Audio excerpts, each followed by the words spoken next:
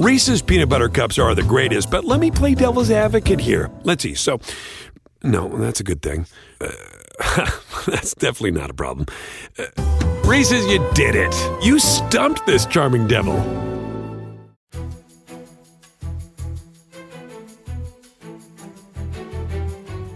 Ladies and gentlemen, October 26, 2023, I am Matt Belinsky. This is your weekly dose of sanity, the prevailing narrative, and as always, no shortage of craziness going on out there in the world, particularly with the Israeli-Palestinian situation in the Middle East. But we're going to take a break from that this week on this podcast. I'm going to be discussing current events, that situation, heavily on my socials, primarily Twitter and Instagram. Both are at Matt Belinsky, MattBilinsky. But on this episode of the podcast, we're going to be having a discussion with an incredible guy named John Taffer. Many of you may be familiar with him from the show Bar Rescue, where he goes in on an incredibly compressed timeline, takes the most failing bars, restaurants, and hospitality venues you could imagine and resurrects them nearly from the dead. And it's captivating programming. John's had an incredible career. Well beyond Bar Rescue. I mean, this guy got his start here in LA at a couple landmark venues, managing the Troubadour and Barney's Beanery. He started NFL Sunday Ticket, which is incredible.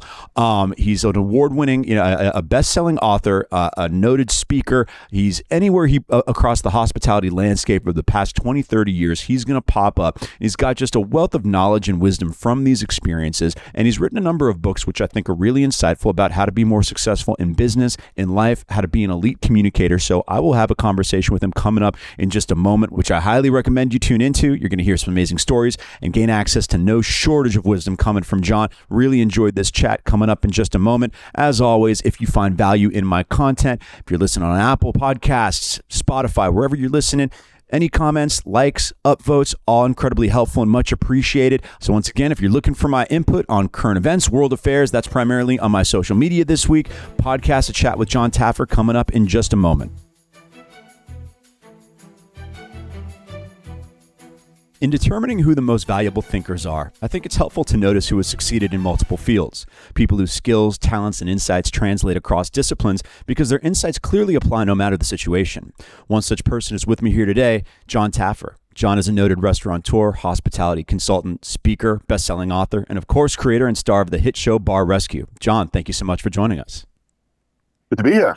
So you're somewhat of a Zelig of the hospitality world. Looking at your career, you pop up everywhere from national chain restaurants to malls, multinational hotel brands, but you got your start here in Los Angeles at landmark locations like the Troubadour and Barney's Beanery. Maybe you could tell us a little bit about those early days getting thrown right into the lion's den at the Troubadour.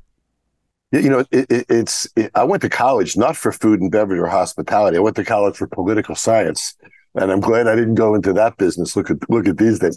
But I fell in love with the business, and I had some exposure when I was in college, and then I went to Los Angeles because I pursued a music career back then. And yes, I wound up being thrown into a situation at the Troubadour. I started as a doorman. Oh, wow. And in an incredibly short period of time, I was general manager. I had never done anything like that before. I was a young punk, if you will. And the Troubadour taught me a lot. It taught me everything you shouldn't do if you want to run a professional business. When I took over the Troubadour, we had about 2 inches of water in the kitchen. Oh, my God. And no money to fix the plumbing. The place was broke. And the owner, then Doug Weston, had recreational habits that drained the safe every night. And I got pallets, and we threw the pallets on the floor in the kitchen, and we all walked on the pallets with the water underneath us, and eventually saved the money to get it repaired and such. But those were incredibly valuable educations for me. I also learned a lot about as a musician, and this became very important to me later in life. I've never spoken about this before, actually. I learned the power of music to an audience in venues like that. Mm-hmm. I learned that you could take the same 10 songs, put them in a different order, and create a completely different emotional ride and experience off music. I learned the science of beats per minute, content. I saw the faces of who went to what type of act, how they reacted to those acts, the kind of money they spent in relation to the acts. And I was able to connect money, environments, energy level, and a lot of these factors together. And as a final point, my minor in college was cultural anthropology. And to this day, I have a fascination with human behavior, even the behavior of elephants, the behavior of primates. And I'm very much one who markets with a great understanding of our primal instincts and human behavior.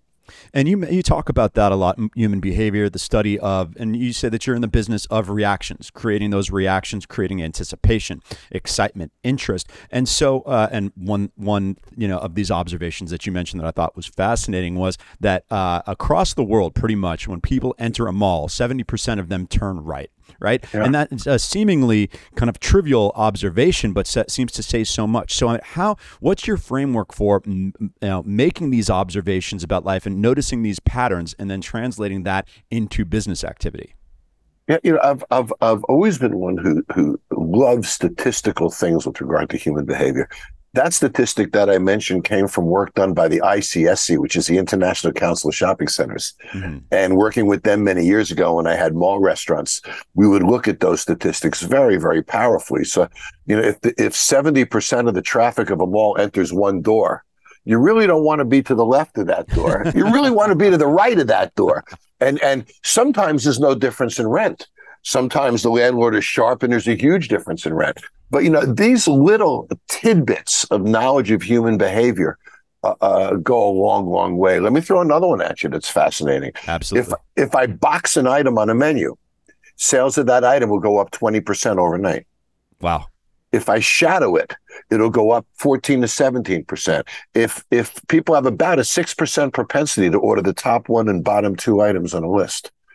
So knowing how much money I make per item, I can just simply plug those holes and I can completely re-engineer the decision-making process to move your money and your choices where I want them to be. Now, that's not taking advantage of you, because where I want you to be is where you're going to have the best time, the best experience. So it's in both of our interests for me to do that. No doubt. You're manipulating people into their best instincts and their best experiences, without a doubt. And to that fact, and just going back to your point about music, in terms of, and this is something that might not come, you were a musician. Music came somewhat naturally to you. For us who weren't naturally musically inclined, and I think this is something that at least I discovered later on, is, and music really does resonate with people on a cellular level. It's something that has existed with us since the beginning of time, and and the power of that. And it's like, what would you say in determining, in all your experiences through these various different types of hospitality? What are your observations about why music is such a determining factor in creating positive experiences or getting the reactions that you want out of people? Music, I used to have a patent years ago. I had the only patent ever issued by the federal government to achieve a desired ambiance in a hospitality property. And I had a database in a company called Music Plan. Digital Music changed this. In Music Plan, we would do a demographic analysis of your business, choose the music that demographically connected, and create a music format and playlists and everything. And we would use beats per minute strategies and beats per minute curves. And we'd have things like the weave, which was a certain type of music program, and left turns and all of these kind of things. And the difference between the musician and myself is I was focused on the reaction to the audience. What made them eat more, what made them drink more, what made them chew faster so I could turn the table faster. Right. And all of these things can be impacted by music. But in almost every case, I'm trying to play a song that emotionally connects with you. If I can play the song that you were hearing when you got your first kiss, I freaking nailed it. Now, that's, of course, a very genetic 50,000-foot type of a statement. But we all connect with music. When you walk into a bar, a restaurant, or a nightclub, if the music is wrong, nothing is going to be right after that. If you're a country guy, don't go to a metal bar. If you're a metal guy, don't go to a country bar. You don't see the two sitting next to each other in the same bar ever. Yeah. So music defines who we are in very many cases, and it defines a certain envelope for us. And we tend to move within that envelope. And music is one of the definers of that envelope, I believe. And in looking how that's evolved, when, music media, the intersection of music in the hospitality space and how that's evolved, it seems to be different in the era where more traditional rock and roll and pop music was dominant. So it must be an interesting challenge for you to take on in the recent era with electronic music or electronic based music is more popular and more of the contemporary offerings, which doesn't necessarily fit so well in a seated hospitality venue. You're absolutely correct. And sometimes the gangster orientation of current music and certain attributes of it do not fit in those types of environments. But, we don't play music. We play reactions. We achieve it through music. That's the science of reaction management. So I'm not playing songs. I'm playing reactions. So I'm going to watch the room's reaction to every song. This one stays. This one goes. This one stays. This one goes. I'm a nutcase about this stuff. The music in Taffer's Tavern isn't just selected, it's freaking curated. So I work really hard at creating this understanding. And you're exactly right. Many, many years ago when I ran nightclubs, I had all these music genres I could play with, and I could manipulate my crowd. I could even have a country crowd on Thursday night and a dance crowd on Friday night. Well, today it all evolves around hip hop.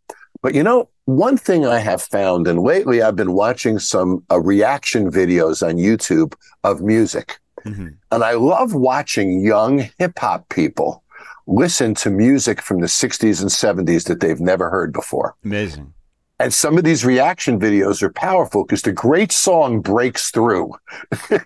And often they start like this, and they don't like the band, and they don't know anything about it, and blah, blah, blah. And they listen to some song that they would never listen to. I'm going to be crazy. A Beach Boys song or something. And reaction, my point is this: great music creates great reactions. And in some cases, I want to stay in your box. In other cases, I want to step out every once in a while because that's where the excitement can be.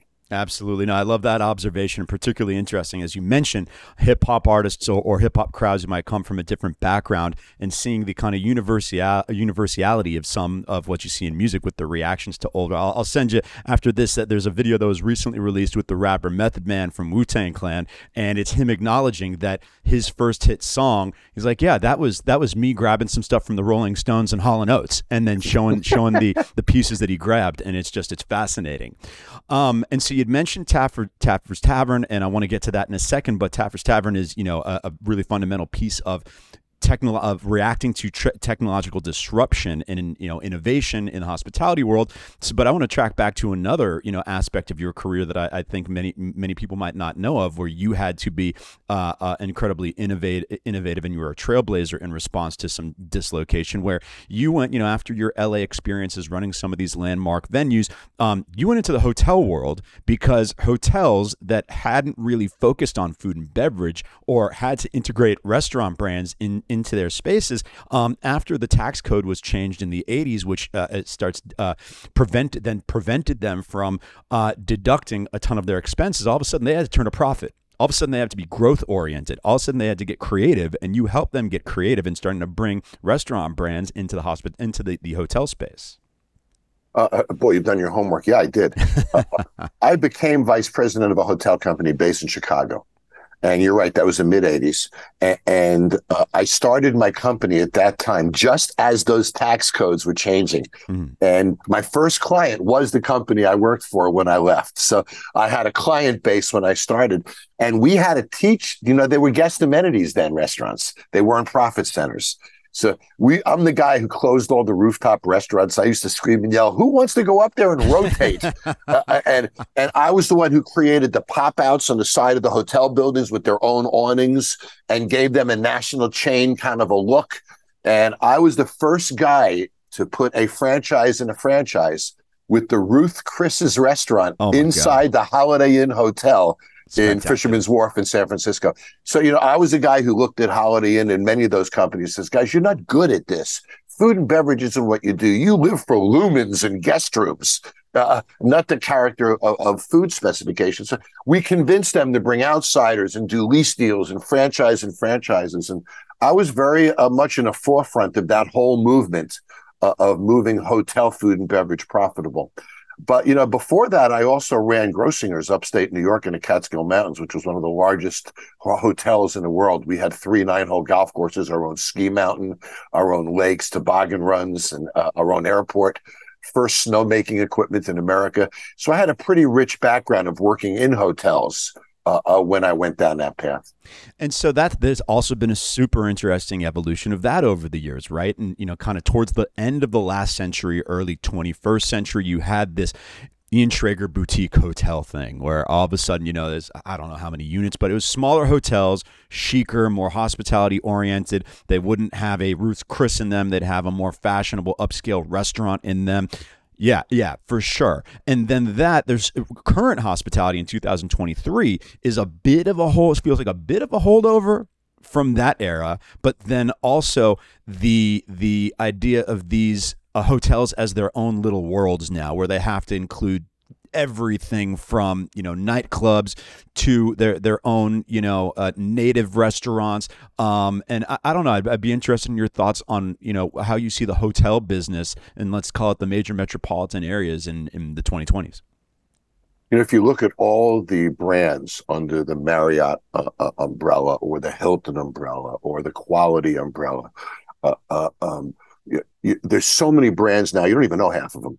They'll build 3 hotels and call it Staybridge. They'll build 5 other hotels and call it Suite to Home.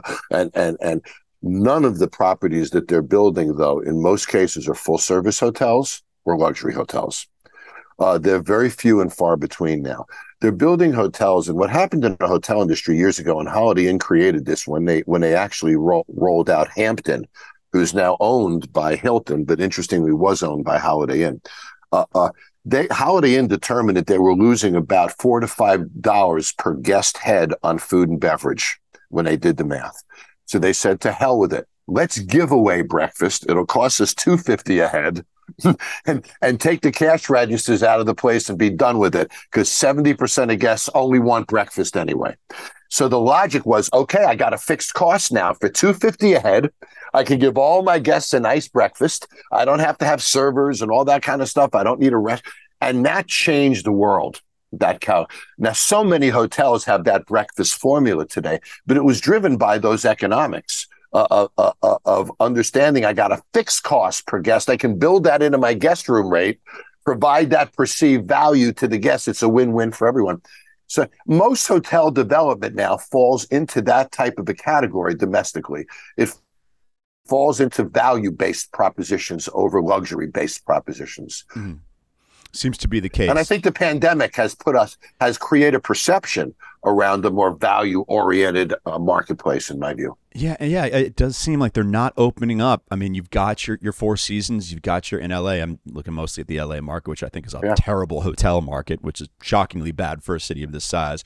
At Four Seasons, you got your couple of your institutions like the Beverly Hills Hotel, but like there's no, it seems like those brands, maybe you could, if you have any insight on this, seems like a ton of inflation in the luxury hotel market since the pandemic. And I mean, it's understandable somewhat, but used to be able to get a room at a Four Seasons in a big city, a desirable city. $600 was the entry point, right? You got the worst room there for $600 to $800. I mean, you can't get anything under $1,000 at one of the 5-star hotels anymore, like anywhere. Yeah. It's crazy. Yeah, I don't want to mention brands because I'm sitting in one of them right now. Totally. But luxury hotel brands, when you look at the concentration or ratio of employees to guests, have a far higher ratio than other quality points in a hotel chain. So when you look at that, they have the highest burden of A, getting employees, B, training employees. Today, we're struggling with getting employees. So 2 things are going on in the business. First of all, inflationary aspects, you're exactly right, are a huge impact, certainly higher interest costs, all these kinds of things. But the fact of the matter is we can't get the physical employees to provide the level of service that we used to provide. During the pandemic, room service stopped. Then room service had to be in disposable stuff. So you check into one of those 5-star hotel brands, Four Seasons, Ritz-Carlton, Waldorf Astoria, et cetera. And you check into the hotel, you order room service, it's dropped at your front door in a paper bag. You got a plastic knife and a fork. You're eating your egg out of a cardboard box. Pandemic ends. 3 months later, still getting a cardboard box. 6 months later, still getting a cardboard box. Finally, I pick up the phone and I call the general manager and I say, listen, and I say the name of the brand. I'll say X for the point of this. When are you going to be X again? How long does this continue? How long do the excuses continue? When do you become a 5-star hotel again? Because you got a 5-star rating, but this is not 5-star service. I don't even have a knife I can use to cut my steak if I can get one, or I have to go down. So it's just starting to, I believe, approach the service levels of pre-pandemic quality levels just about now. And a lot of hotels in a lot of cities are still struggling with people. So it's a real problem. And when we talk about Taffer's Tavern, I'll share with you, that was the inspiration to create it, honestly. Reese's peanut butter cups are the greatest, but let me play devil's advocate here. Let's see. So, no, that's a good thing. That's definitely not a problem. Reese's, you did it. You stumped this charming devil. And we'll have more of the prevailing narrative after the break. As a segue, and seeing as you having to be at the forefront of disruption in the hotel business back in the day, now you're trying to be at the forefront of disruption through both labor and technology, and I guess how those two kind of intersect in the bar and restaurant space. And I'd love to hear what about that informed Taffer's Tavern. Yeah, it started about 6 years ago. And if you remember back 6 years ago, Trump was president, pre-pandemic, economy was doing good. Mm-hmm. Unemployment was very, very low. The restaurant industry was really struggling to find people. It was a nightmare for us. But the fact is, if you look at the National Restaurant Association and the work with them over 20, 25 years, the restaurant industry has always had a labor problem. We've never had an abundance of employees. We always have a lot of turnover, a lot of young people, et cetera. So it's never been a comfortable area for us, let's say. So during those years, it was even worse. So I said to myself, boy, could I create a kitchen model using technology that uses half the kitchen staff of a regular kitchen for a full service casual dining restaurant? And could I do that and have a full menu and great quality? That was the premise. So then I said, okay, to do that, I don't want to start everything raw. I want to look at various food technologies and ways to create and bring product that is in a controlled fashion, less cooking on site.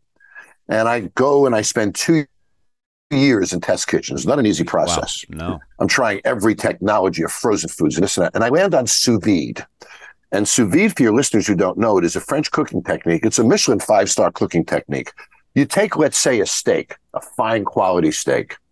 You put it in a plastic bag, you seal it with no oxygen with the seasonings, and you put it in a water oven with circulating water at 135 degrees.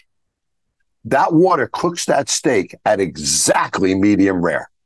If you leave it in that water for 2 hours, it's still medium rare once it attains that level, right? So it doesn't dry, it doesn't overcook, it stays, and it cooks in its own juices.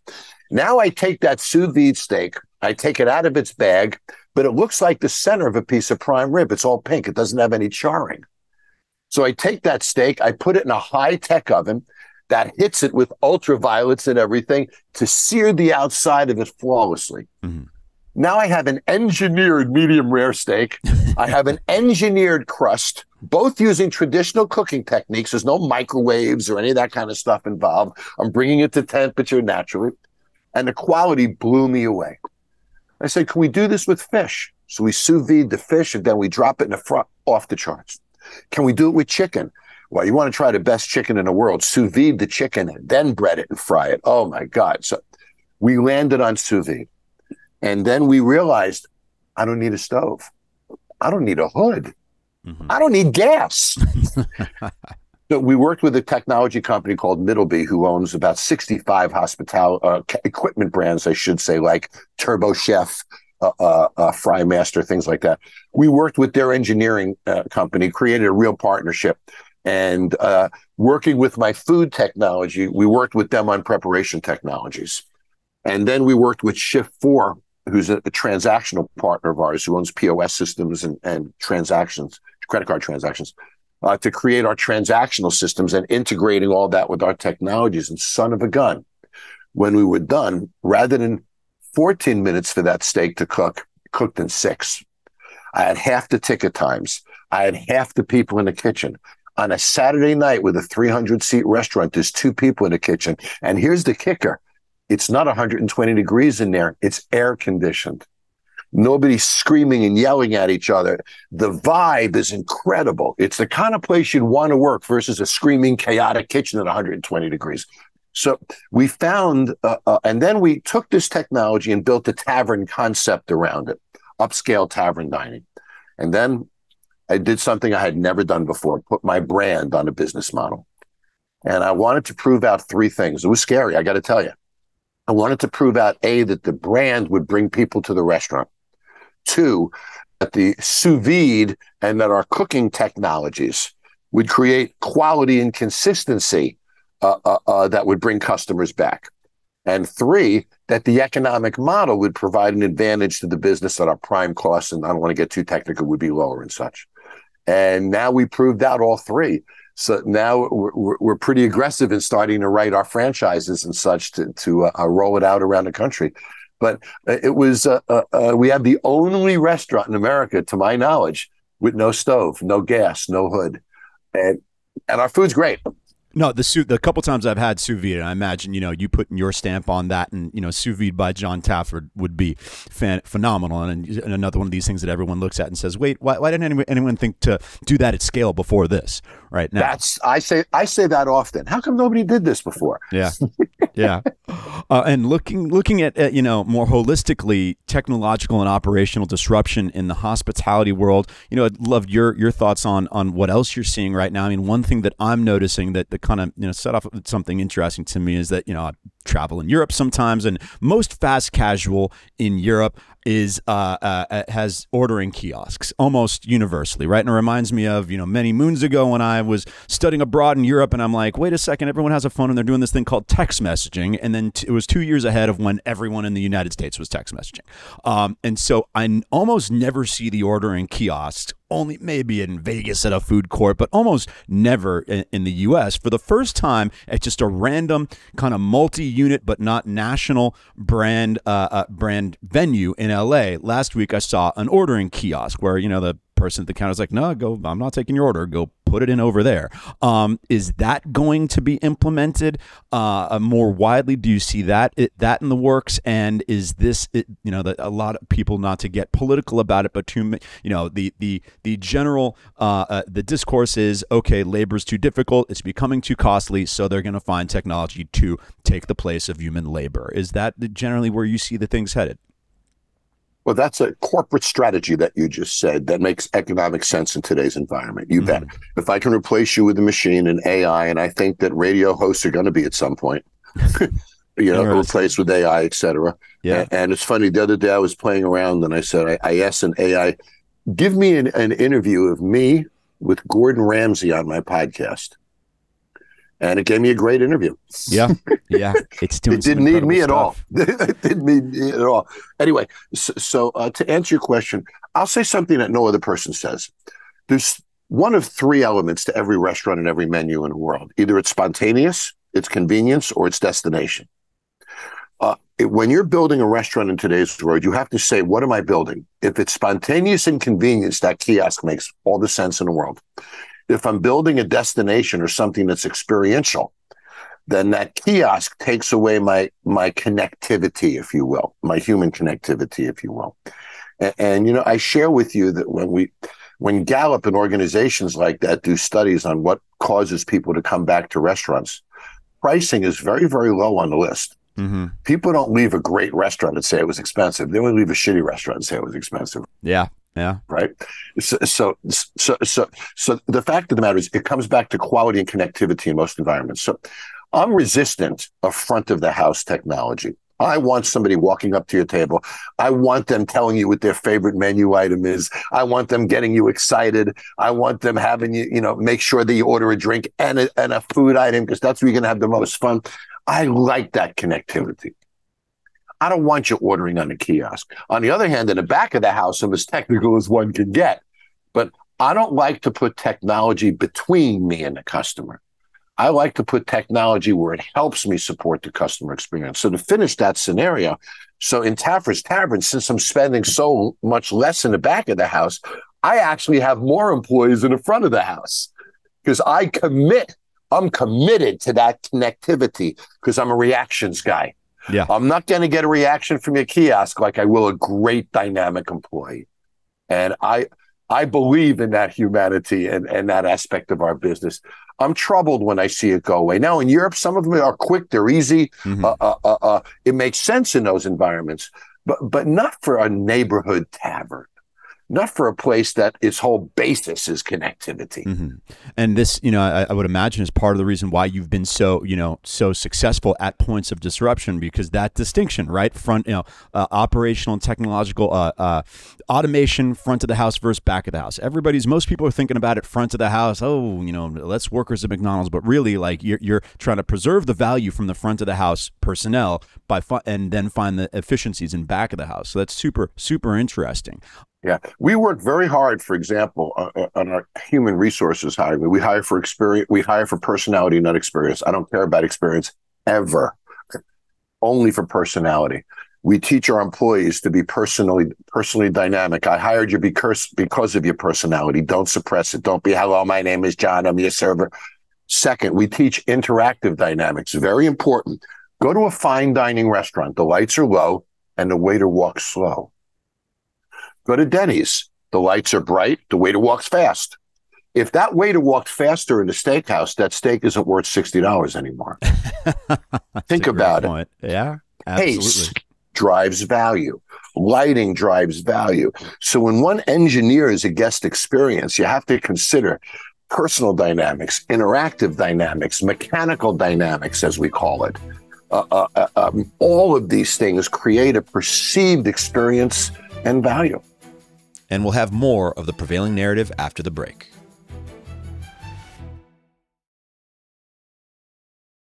And absolutely to your point about this in employee orientation and training and how and the types of things that can translate across industries that are not just necessarily in, let's call it restaurant and bar hospitality, but in, it's another talk that of yours that I heard, you mentioned how, Disney's success is no accident in that seeing their approach to depth of training to their employees and how every aspect of how their employees behave at their jobs is uniquely branded Disney, from how they describe customer service and interactions and how, there's no weak links, even down to the janitor. They know what purpose the janitor serves and how, and how the janitor is going to interact with customers in reality. And they even put their stamp on that. They do. They understand a janitor gets more questions than anyone.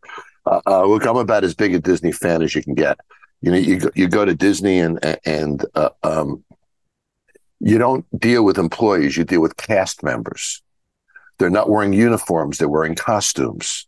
They're not working in station 1, station 2, station 3. They're working in stage 1, stage 2, stage 3. And they're trained to be performers on stage wearing a costume, providing an experience. Nobody's better than them. Again, I don't mention names. Go down the street to their biggest competitors. It's half the price and half the people. So there is the case. When something's great, you don't complain about price. You find a way to experience greatness. And, I have in all disclosure, I'm close to Disney. There are a lot of my friends work in Imagineering and such. So I'm biased, but I think they're the best in the world when it comes to connectivity and creating experiences and that whole premise of dynamics that we were talking about. Certainly, and the results do speak for themselves. I'm turning to some more of the general principles of management, business, personal relations that you've shown yourself to be such an expert at. One thing that's always interesting to me, particularly about where you've, decided to focus your efforts is on turnarounds, is on throwing yourself into situations that are currently steeped in failure and rewiring all the habits, the attitude, the morale to take that from failure into success. It's kind of the base, to a certain extent, the basis of Bar Rescue. But, I'd love to get your insight into when you are steeped in a situation that whatever is being done is yielding the wrong result. So that means however these people spend 16 to 18 hours of their day, there's probably a good share of those habits of how they're spending their time that are not working, and how you go from the DNA kind of recalibrate that and rewire that so they're behaving each day aimed towards the right habits on a minute to minute, hour to hour basis. It's interesting. I've never been asked that question in that way. It allows me to provide a very different answer than I normally would. Before Bar Rescue, I was a consultant and I did hundreds and hundreds of accounts all over the world. People never called me and say, "Hey, John, things are going great. I need a consultant." They always called me and said two things: "John, things are not going well. And by the way, I don't have any money to fix it. I need you to come in and do magic." Yeah. So I typically was thrown into those situations for a big corporation where they threw me in there. Sometimes the people at the property didn't even want me there. Corporate shoved me down their throat, if you will. So they're like this, they're resenting me. What the hell is this guy here? He's looking over my shoulder. So I walked into hostile environments on property. I walked into no resources. I walked into nightmares. And I did that for years. And, I learned how to use my education to my advantage. For example, you're that food and beverage director or manager who doesn't want me there. It was interesting about me being here, George, is that if I'm successful, it's your success. You're the hero. But if I fail, corporate sent me here. Taffer screwed it up, not you. You can't lose. You can only win on this deal. Work with me, man. Let's make this a win. And I would have to deal with their personalities, not their business experience. And then I got to figure out how to get at somebody. Is it through pride? Is it through fear? Is it through challenge? How do I inspire people? How do I change them? And sometimes there's no fixing stupid. Yeah. Sometimes there's no fixing attitude. You gotta do what you have to do to move things forward.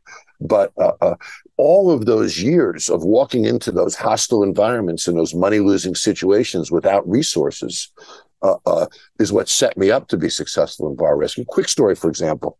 A donut chain calls me up and says, "John, we got a problem. We're selling franchises to a bunch of new Americans. They don't speak English so well. A lot of them are. We need you to come up with a marketing opening plan to support these stores. And by the way, they don't spend money and we don't have any."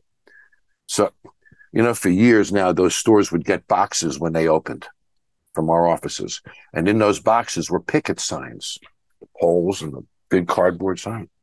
And the picket signs would say, "Donuts too fresh, coffee too good, restrooms too clean, prices unfair to competition." And they would picket in front of the restaurant for the first week that they were open. And it was a donut shop, so mornings meant everything, particularly in the mornings. And we brought revenues up by about 40% for opening stores using what we called positive picketing. So my point is, you don't need a thick checkbook. You need a thick idea book to be successful in my business, because a lousy idea with all the money in the world is still a lousy idea. So I learned how to come up with cheap ideas at a very, very young position in this industry. And that's what armed me to walk into Bar Rescue with confidence and an ability to do this.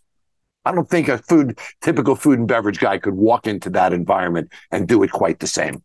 Once you pass the baton off to a client who needs to then maintain that success, how do you position? What can they do to maintain that success when their natural inclination without you was for failure? Yeah, I say if they were rocket scientists, I probably wouldn't have been there in the first place. So I recognize that they haven't been good decision makers for one reason or another. Sometimes they're drinking, sometimes they don't care enough, sometimes they're just inexperienced, sometimes they care too much and it becomes personal. There's a whole myriad of reasons why they're failing. But in most cases, most cases, I could build these people to Taj Mahal and they'd fail. Mm-hmm. So fixing the bar is easy for me. I can look at a space and come up with a design, and I can look at the demos and the competition and come up with a concept, and I can do all those things. How do I inspire this person? How do I change them? I dealt with people that drank too much, and I put pictures of their children on the bottom of their glasses. So every time they went to take a drink, they stared at their kids. I put pictures of their home and their office on the wall, the home that they're about to lose. I would do all these things to bring their brain back to why they're doing this and to focus on, because somehow they lost touch with it. Somehow they made decisions to put their family at risk. And that's what is my real inspiration in Bar Rescue with those family situations. So I have to change the way they think. And to do that isn't easy. So I have to challenge them and challenge them and challenge them and challenge them until they start to doubt themselves. Then I have to really go at them until their brain cracks open just a little bit. Then I can walk in, and then I can start to teach them and show them. And Most of the time I'm successful. Pre-pandemic, our numbers were about 68% success factor, still open 2 years later. Of course, the pandemic changed that a little bit. I know when I leave if they're going to do it or not. And let's face it, let's say it's a ship. I can write the ship. I can paint it. I can put new motors in it. I can give them the greatest navigation equipment. I can hand them a map, but I can't stop them from driving it into a reef. Yeah. So I do my best, and I don't look back. I used to take it personally when they failed. I don't now. I do the best I can when I'm there. We really train them hard, my experts and I. Unlike a lot of other TV shows similar to mine, we really do go in as consultants. We really do train them. We really do teach them. It isn't for the cameras. It's for them. I like to say we're not following the cameras. The cameras are following us. And I think that's why we've been on TV so long. No doubt. And to a more practical prong of your kind of personal development and business skills into time management, because I heard you describe your assessment and filming schedule for some of these bar rescues, and it's really an amazing schedule on which you do this. And then I imagine in trying to coach and counsel these people on why what they were doing before didn't work and what they need to do for it now to work. And one of the key factors that you mentioned is time management skills. So you're a busy guy. You've started all these businesses. The amount of output that you've had over the years has been incredible. Anything that you can teach us or insight you can give us into time management, how to juggle lots of different projects, and how you counsel people on that. Well, let me just share with the bar rescue for a moment the cycle. Bar rescue, I'm there for 4 days. I get there the first day at 5 or 6 o'clock at night. I get literally a 60-second briefing. I've never been there before, never met these people before. I'm told John and George own this bar. They're losing $400,000. They got enough money to make it 2 more months. George lost his house. John's about to. They're ready to kill each other. That's all I know. I go in, do my recon. You see all that on television. I don't know what's going to happen until I go in there. Is it tough? Is it not? At the end of recon, what you don't know is we put all the employees and everybody in vans in the parking lot. I go in and design the bar that night. I got about an hour. So I'm given a demographic report. I'm given a psychographic report. I'm given a competitive report that I've designed that we print up. I look at all that. I look at the space. I come up with a concept. I come up with the major design elements. We go home.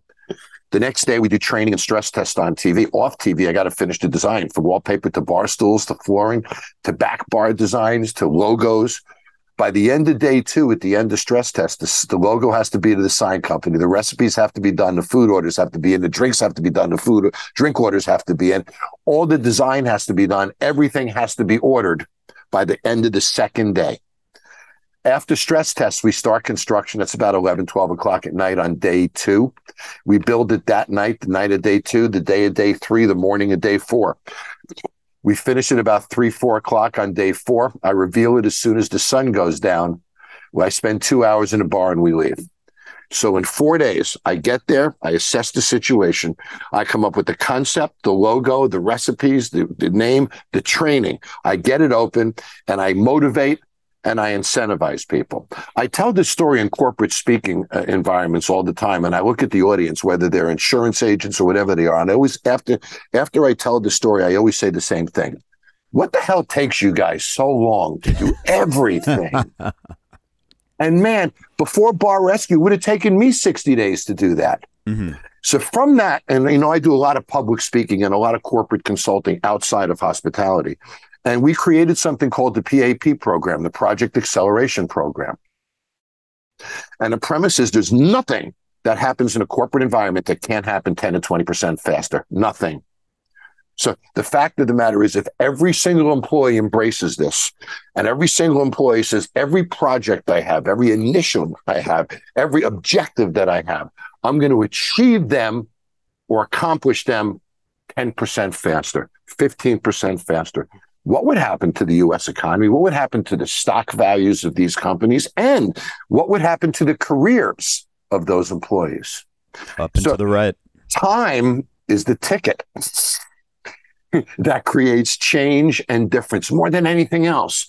Because when we have time and manage that time, that's when we can be creative.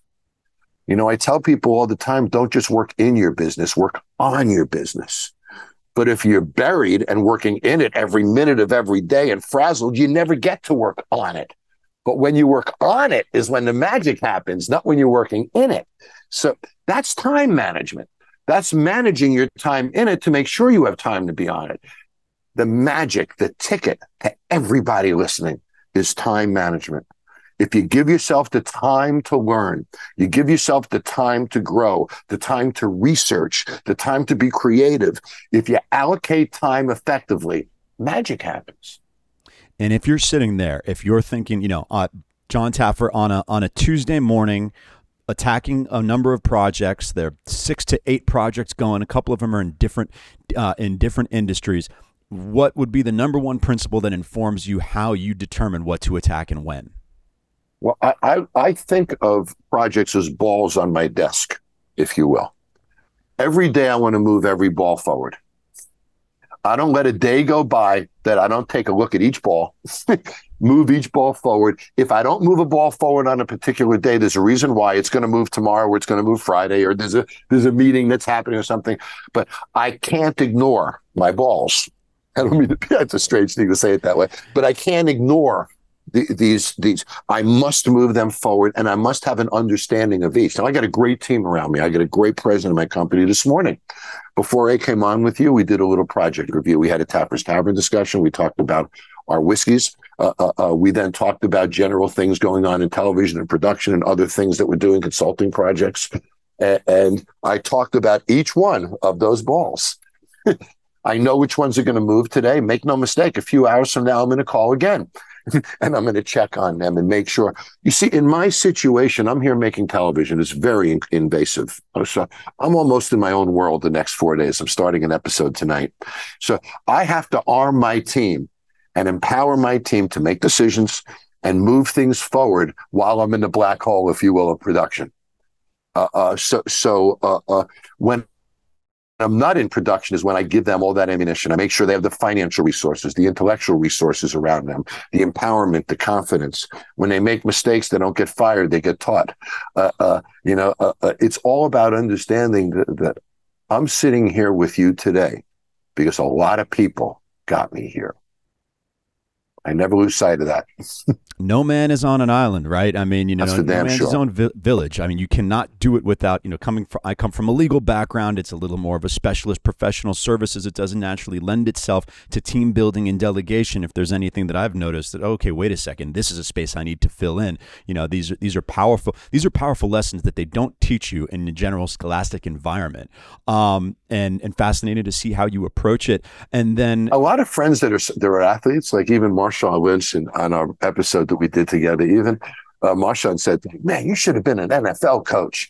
I get that a lot because I have this ability to show you what you did wrong, curse you out, call you out in front of your wife or your partner, right? Really go crazy on, and then put my arm on you 20 minutes later and motivate you.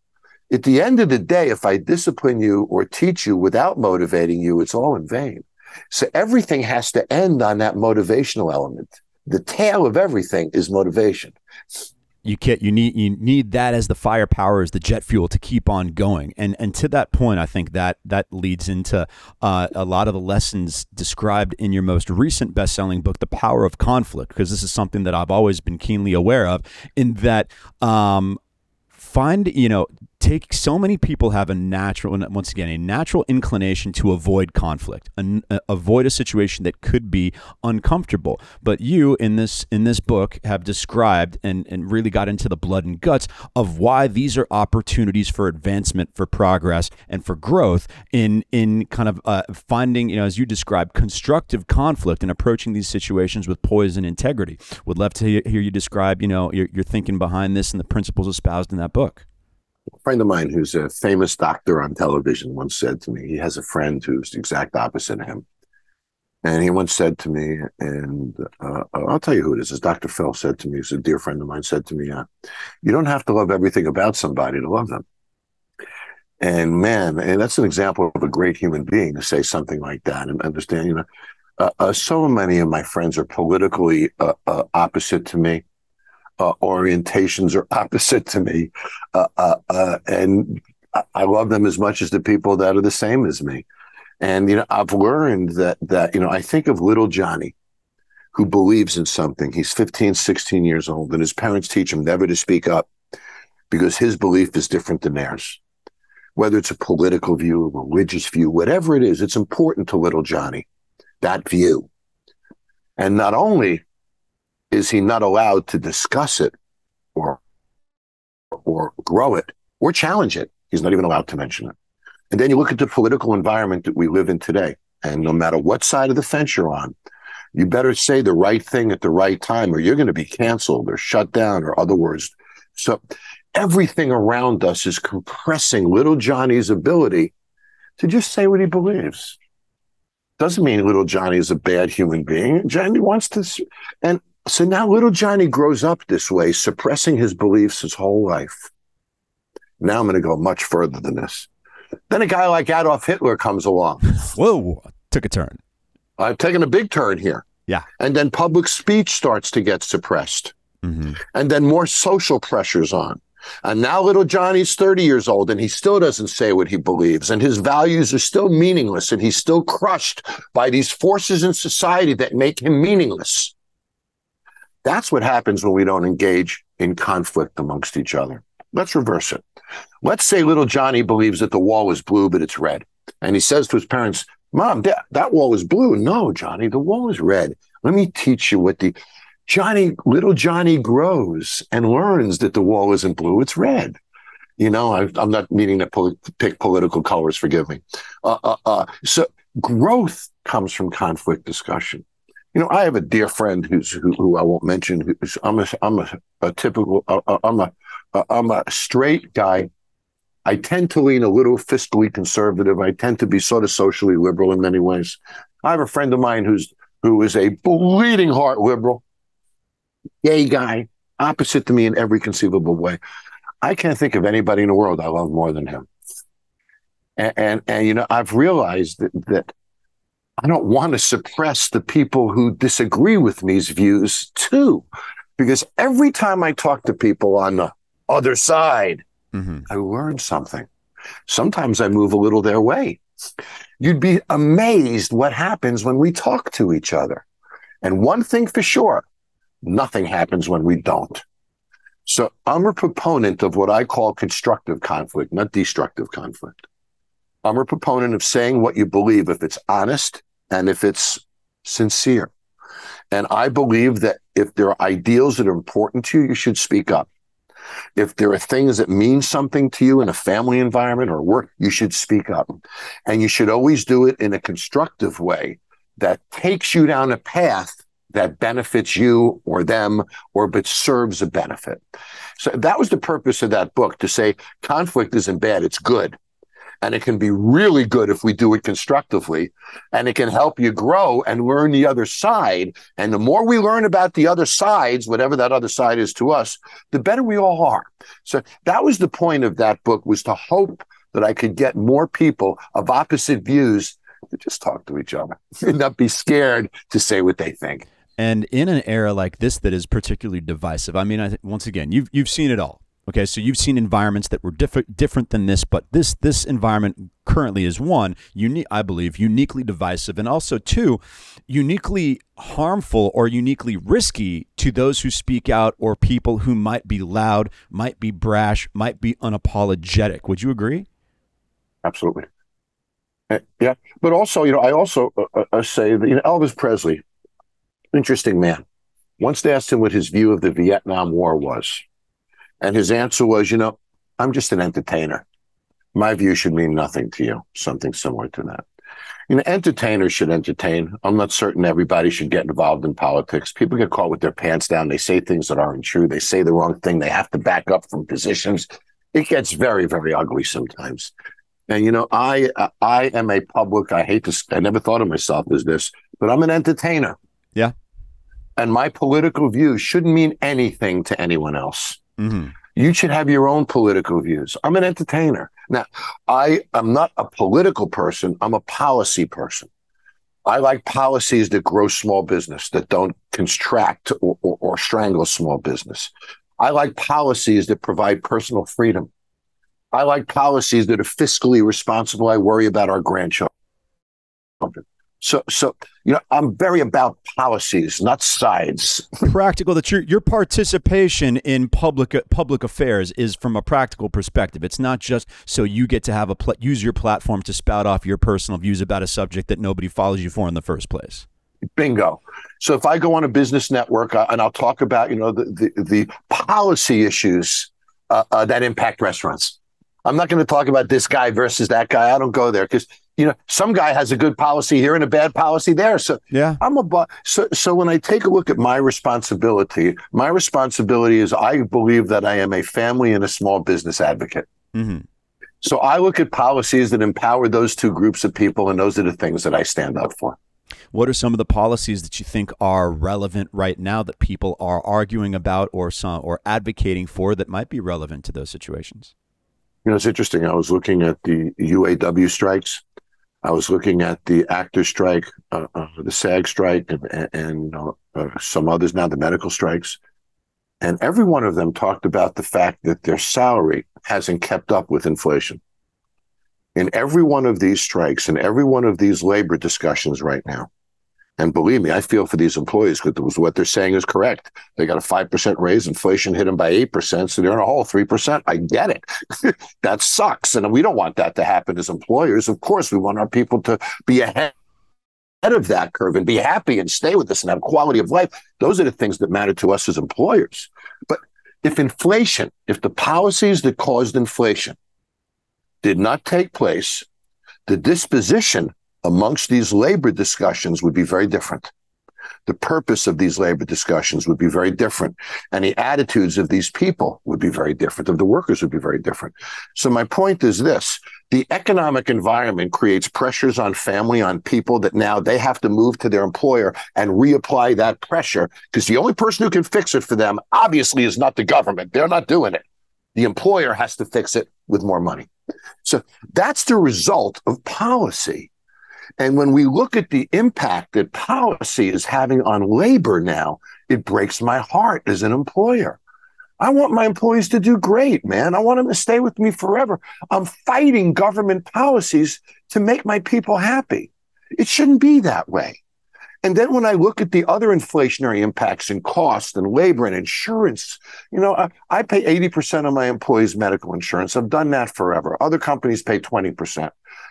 I only make them pay a token amount because my view is, if I'm going to pay for it, you should kick in something. Show me at least one and I'll pay for it. We both have skin in the game. Yep. So I like to do those things. But man, because I want to do those things, I'm getting destroyed. So I want to go. I have no boss to go to and say, hey, help me out here. So policies is what drives these things. And yeah, you think about inflation with gas alone. Like I sit around and thinking, I'm blessed to be a white collar professional. There are blue collar people who are out there working on somewhat of a fixed income. They may get a raise each year, but they don't have the ability to make more money February than they did January.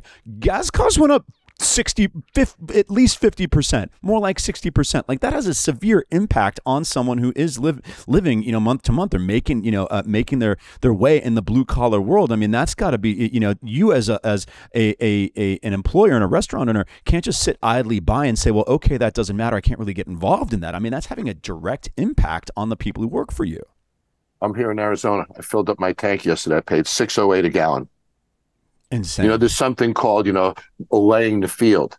For the past year, the political world has laid the field. We were all screaming and yelling, $5 gas, $5 gas. Well, it's $6 now, and nobody's saying anything. That's why everyone they've laid the field. Yeah. They've made these things acceptable. So, the policy has happened. Gas is now $6 a gallon. The inflation has happened, and the employee who works hard. And, my wife and I talk about this all the time. I tear up. It breaks my heart. That guy who works really hard, and makes X amount of dollars a year and has 3 kids. And how often does he say no to his kids today because of government policies? And that is the crux of what a bad policy does. It makes a parent say no to a child. It makes an employer say no to an employee. And the chain of support breaks down because the economic balance of it is disrupted. Policy, regulatory policy, taxing policy, overspending policies. These are the things that I focus on very much as an individual. I want to see more small businesses. I drive through Main Street. Youngstown, Ohio is a great example a few years ago. Every store is empty. People see empty stores. I think of the family that put their last dollar, had a dream, opened a store in that space. They were so excited opening day. They put every dime, they worked, the kids came, and now it's gone. It's not an empty store. It's lost dreams. And in many cases, those dreams were lost because of policies. And I ask people to put politics aside and look at policies and make decisions when you vote on policies, not politics. Material circumstances, not these lofty principles and hashtags. The things that impact the material circumstances of people who deserve to have good ones. Yes, and what policies matter to you and your family? Vote to protect those policies. Mm-hmm. That's what I do.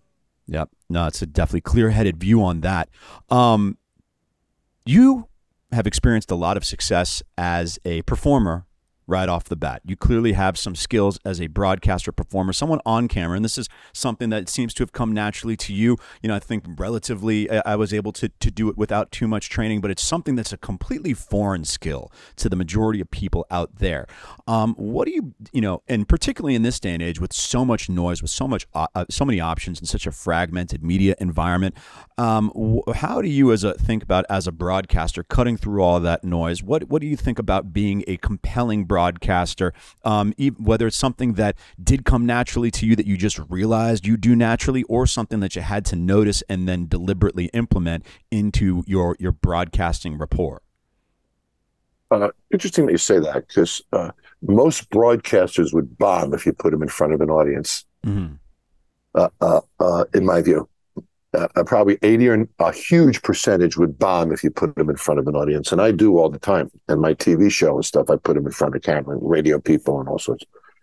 I was a public speaker for the past 35 years. I've given hundreds and hundreds of speeches all over the world. When I say something, I'm looking at the faces of 1,000 people. If it doesn't work, I know it. Mm-hmm. Yeah. If it works, I know it. If I'm losing them in energy, 20 minutes in, I feel it. I know it. I know what tools I've developed to bring that energy back. I know how to control the energy of the room. I know if I'm in the middle of a sentence and I'm losing them, I change mid-sentence to another topic and I see them perk up. Okay. I navigate. I manipulate. As you know, I'm all about reactions. When you're doing it in a format that we're in right now, sure, we have each other, which is great. But so many people in broadcast are just talking to a microphone and they're not even interacting with somebody. You don't have those affirmations of what's working and what's not working. And you're in a reaction business too. But the difference is the broadcast person is in a reaction business. They don't get to see the reactions in real time. I did. So 30 years of public speaking, I got to hone the words that I use, the phrasing that I use.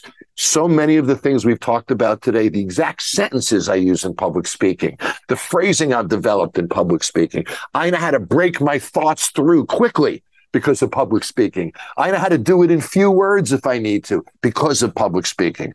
I know when to drop the joke in because of public speaking. I know when to get serious, when to lower my voice, when to raise my voice. So all of this comes from the knowledge of performing in front of an audience. And so many broadcast people didn't come up in that side of the business. And I can tell more often than not when I listen to them if they came up in a live world or not. Because those that come up in a live world manage energy, pace, flow, and languaging better. Yeah, I could imagine so. I mean, nothing like being thrown right into the fire there. And I mean, in terms of the power of conflict, it's almost like approaching conflict with yourself, because that's everybody's most deep-seated fear is a fear of public speaking, and approaching that conflict with your own fears about that can be such a transformative and transcendent experience. And it's fun for me because, I'm not a spring chicken. I'm getting older. And for example, this year I did a Gary V's conference, and a very, very young audience. And I say to myself, boy, I want to be relevant to this young audience. So, but it's no different than speaking to an older audience. When you look at people's faces and you see what they react to, and your goal is to create reactions from them, then you land where you need to with every group. And, and you adapt in real time. That's what I've gotten good at. That's why I'm good on TV. No doubt. And as you mentioned it's interesting that you mentioned the football coach or getting through to the youth with a younger audience with a Gary Vee, because it's something, harkening back to, the notion of you being good as a football coach, that was something that was expressed on Hard Knocks, that some of the new coaches these days have to be louder because now, they're dealing with young players that are so distracted by their phones. Like, being a coach and figuring out how to break through the noise these days is even more of a challenge, which segments me to my last question here, which is fascinating. As I mentioned, you kind of the Z-Lig, kind of the Forrest Gump of the hospitality and media world, and that you've popped up in all these amazing various different settings, and one that you popped up in, you came up with NFL Sunday Ticket. I mean, this is fascinating because I once had on, I don't know if you know Marty Callner. He's the creator of Hard Knocks and just the most renowned music video director you ever find. I had him on a few months ago, and it was fascinating to hear the genesis of Hard Knocks. And now I'd love to hear, how you got involved in that. Like, all of a sudden, hospitality, restaurant, bar world, and wait a second, he also was conceived of NFL Sunday Ticket. How did that happen? Well, it's a great story. I'll tell it to you quickly. So in 1995 or so, I won the Operator of the Year award. And that same year, a company called ComSat, which is a Maryland-based company, they have acres and acres of uplink satellite dishes. They manage all the satellites in space. They manage the signals bouncing and all the elements to make it work, including our military satellites. And it's called ComSat. And they hired me and they said, listen, we want to hire your company to do a consulting project. We think we want to buy out of market sports programming and resell it in the city. So in Los Angeles, you could buy, for example, the Dallas Cowboys signal. So you'd get the local coach show and you'd get to see the Dallas game, and you'd pay for that, was the premise.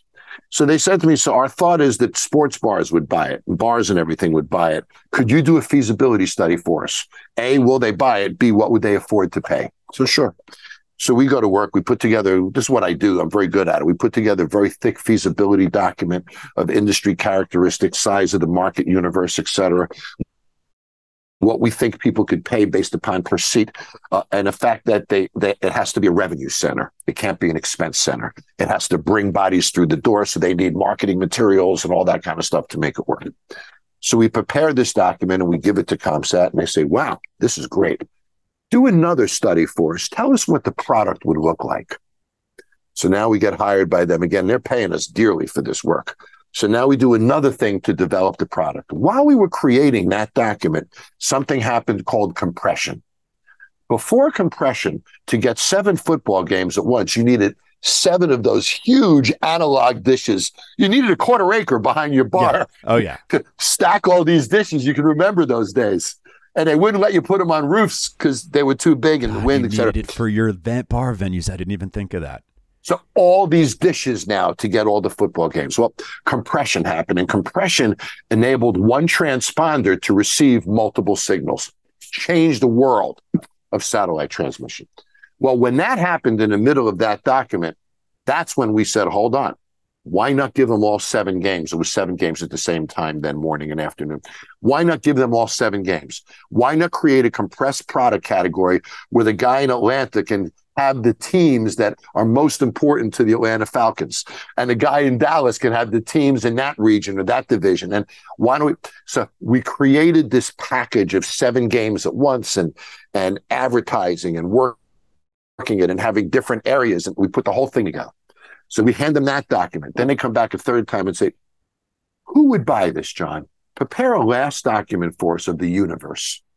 So Fridays, Angus, Joe's Sports Bar. So we put together a document of a couple of thousand people that we think would buy it. And now they know what the industry would pay for it. They have what it looks like, and they have the universe. They go to the NFL to license the signal. The NFL says, wow, this is terrific. Let's do it ourselves. They choose to do it themselves. And they put me on a board of NFL Enterprises for 3 years, and we turned it into Sunday Ticket. And there you go. Incredible. Yeah. these, as I said, these skills, these observations, the ability to notice, innovate, create, it translates across every field. I mean, particularly ones that are in the business of showing people a good time, entertaining people, bringing them great experiences. And that's what you've done for so long. And, it's really inspiring also to see you helping. As we mentioned before, you're dealing with these situations with failed dreams, broken dreams of families, simple people who just want to make a better life for themselves and their families. And you're able to go ahead and give them a better shot at making it to the promised land or getting out of the situation that they're in. And John, it's surely been, it's a fascinating career, and you continue to be involved in fascinating stuff. It was a pleasure speaking. I wanted to thank you so much for joining us. My pleasure. I just want to leave you with a final thought. To think that my television career allows me to go into people's lives and save them in some ways and set them up for financials is an amazing blessing. At the end of every bar rescue, two things happen.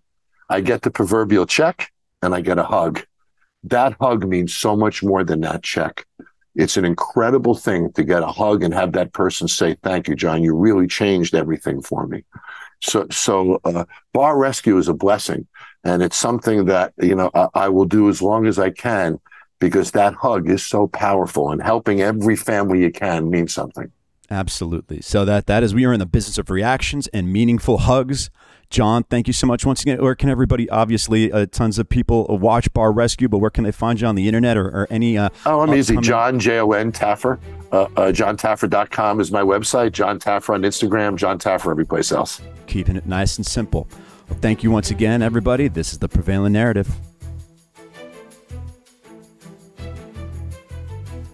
I am Matt Belinsky. Once again, you can listen and subscribe to The Prevailing Narrative on the iHeartRadio app, Apple Podcasts, or wherever you're listening right now. Make sure to follow me on my socials at Matt Belinsky, MattBilinsky.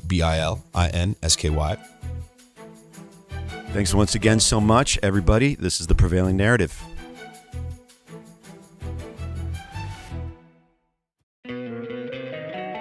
Don't you love an extra $100 in your pocket?